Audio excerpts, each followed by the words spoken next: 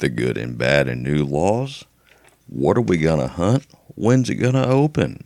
Let's get into it. 5, 4, 3, 2, 1. Welcome to the Oklahoma Prepper.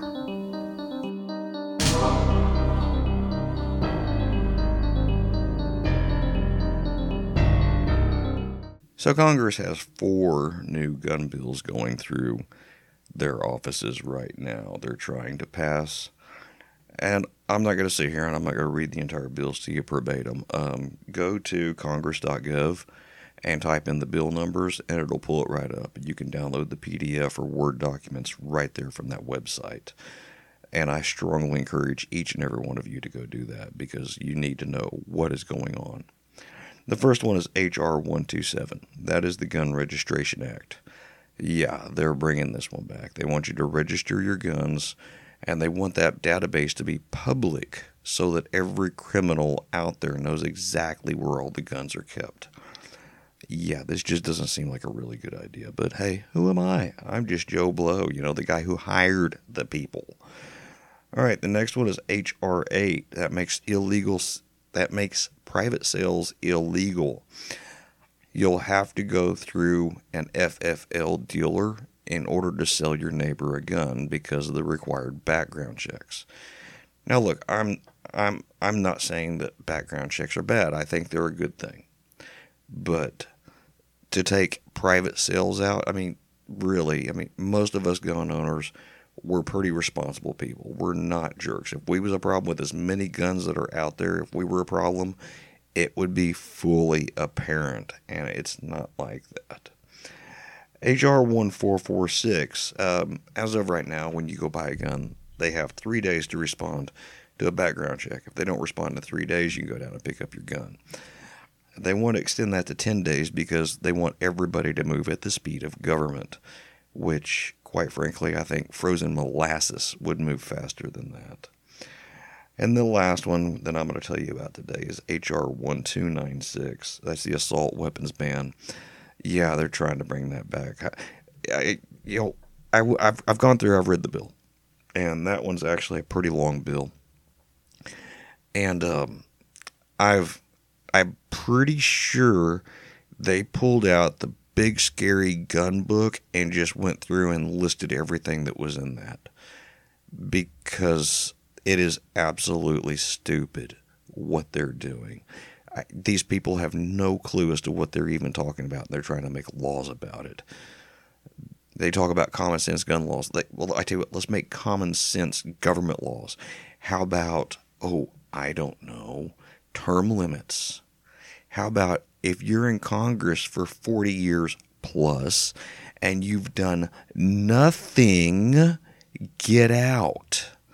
You know what? We don't have to wait 40 years. Let's wait 8 years. If you're in Congress for 8 years and your track record shows that you've had no advancements and all you've done is make yourself rich, because we can look up and see what congressmen make.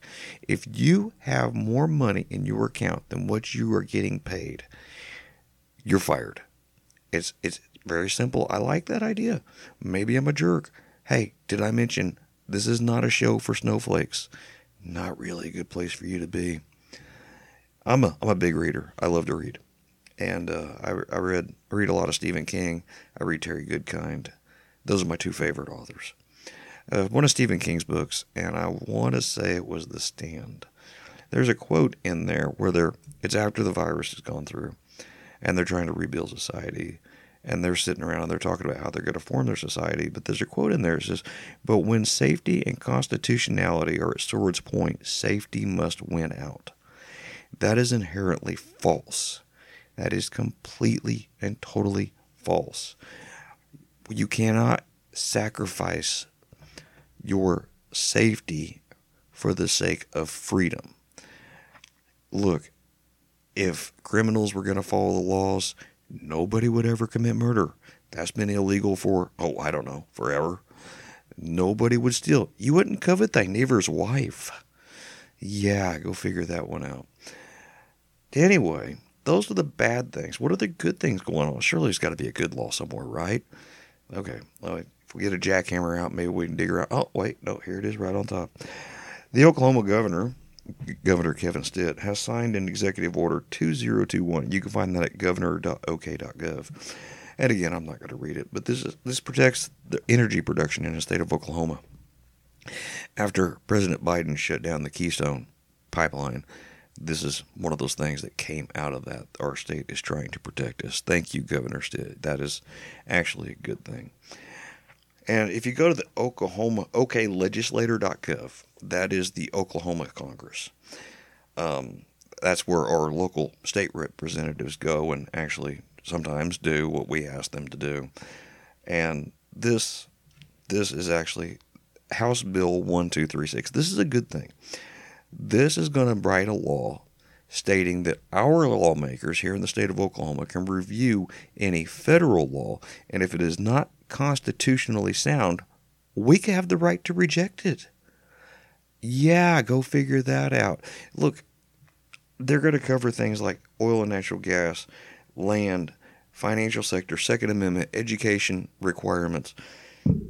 We are our own state. That's the way it's supposed to be. When we joined the Union, there had to be an Oklahoma state constitution. That was written. We are a sovereign state within the United States. The federal government is not there to tell us how to live our lives. They are there to help hold everything together and keep everything grouped up at the top.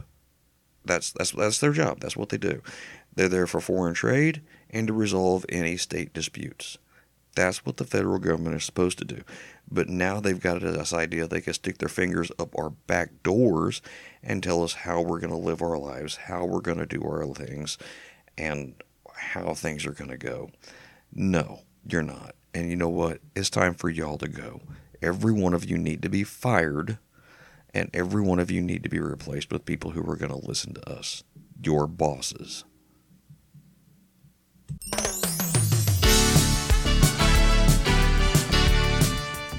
So this is a segment I'm going to try to keep up on and try to do this at least once a month. But what kind of fauna can we eat when we're out hunting, fishing, goofing off, and having fun? Well, I tell you what, you can find all kinds of websites out there for edible foods and what you can and can't eat, should not, etc., etc. Look, be careful with the poison stuff. Don't eat that.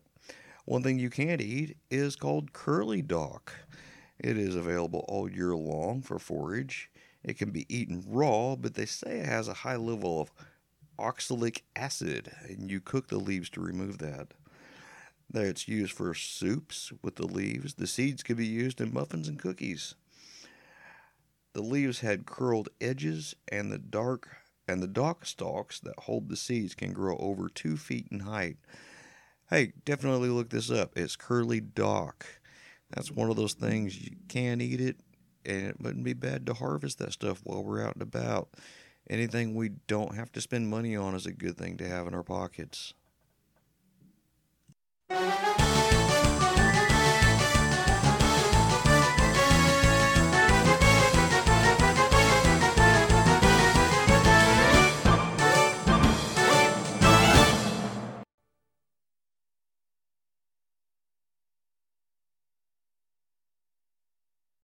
So we've always got the political clowns, right? Well, I had to stop and shake my head on this one. Representative Green referred to Guam as a foreign land. Yeah, that's right, folks. Guam is now a foreign land. Again, why are these people making laws that they don't even know our history? Oh, wait, didn't we have a president that visited all 52 states as well? Anyway, moving forward with this one. After she referred to Guam as a foreign land, Guam actually sent a representative to our office with literature and cookies, which I think is actually a great response to that, okay? They were able to get their point across without raising a huge stink and making themselves look like a bunch of idiots, too. So, here's a history lesson. Guam was actually brought into the United States during the Spanish-American War. It was in 1898. It was finalized at the Treaty of Paris. That was on December 10th, 1898. So this isn't like a new thing or anything, you know. I mean, even the old guys in Congress, I think this is like a year or two before they were born. So Yeah, we actually took Guam before 1900. So Guam's been a territory of the United States longer than Oklahoma's been a state. But I got to give kudos to Guam and their representatives and the way they handled that. You know, they went with peace offerings and literature for educational purposes. So kudos to you guys. You just rock. Absolutely awesome way to deal with that.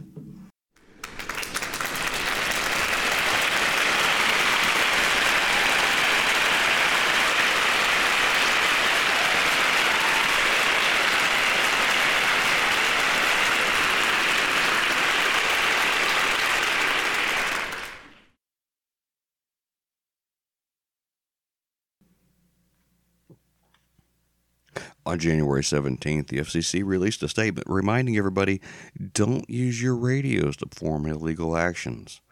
Look, guys, in general, this is just a bad idea. Don't do that. Any of us who are licensed knows better. The ones of you who aren't licensed who are using the radios, get a license. The test is not that hard. It's easy peasy. I'm a VE. I've taken the test. I give the test. They are not difficult. Look, if you go out and you commit a crime over the air, you're subject to fines, penalties, and they can seize your equipment. So just don't do it. It's a really, really, really bad idea. Anyway, you can read the public notice in full on the FCC website. It's Public Notice DA 21-73. So here's another bit of good news. The Cherokee Nation has just opened 4,000 acres of woodland. That's more hunting and fishing land in Sequoyah and Craig counties. That's actually really cool. Kudos to you, Cherokee Nation. Thank you for doing that. I am Cherokee, so I will also get to partake in that. Thank you. But that's cool to have more places to go hunt and fish and get outdoors and do things. We appreciate it. So it's that time of the year, there's really not a lot going on. It's wet, it's rainy, nobody really wants to get out and walk around in the mud, except for duck hunters. You guys are crazy.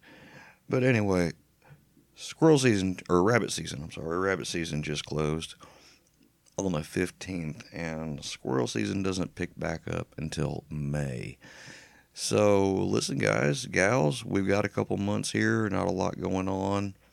Yeah, they're still hog hunting, they're still coyote hunting. By all means, let's get out, let's keep doing that.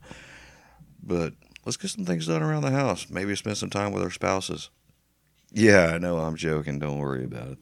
That was not a funny joke. I'm sorry.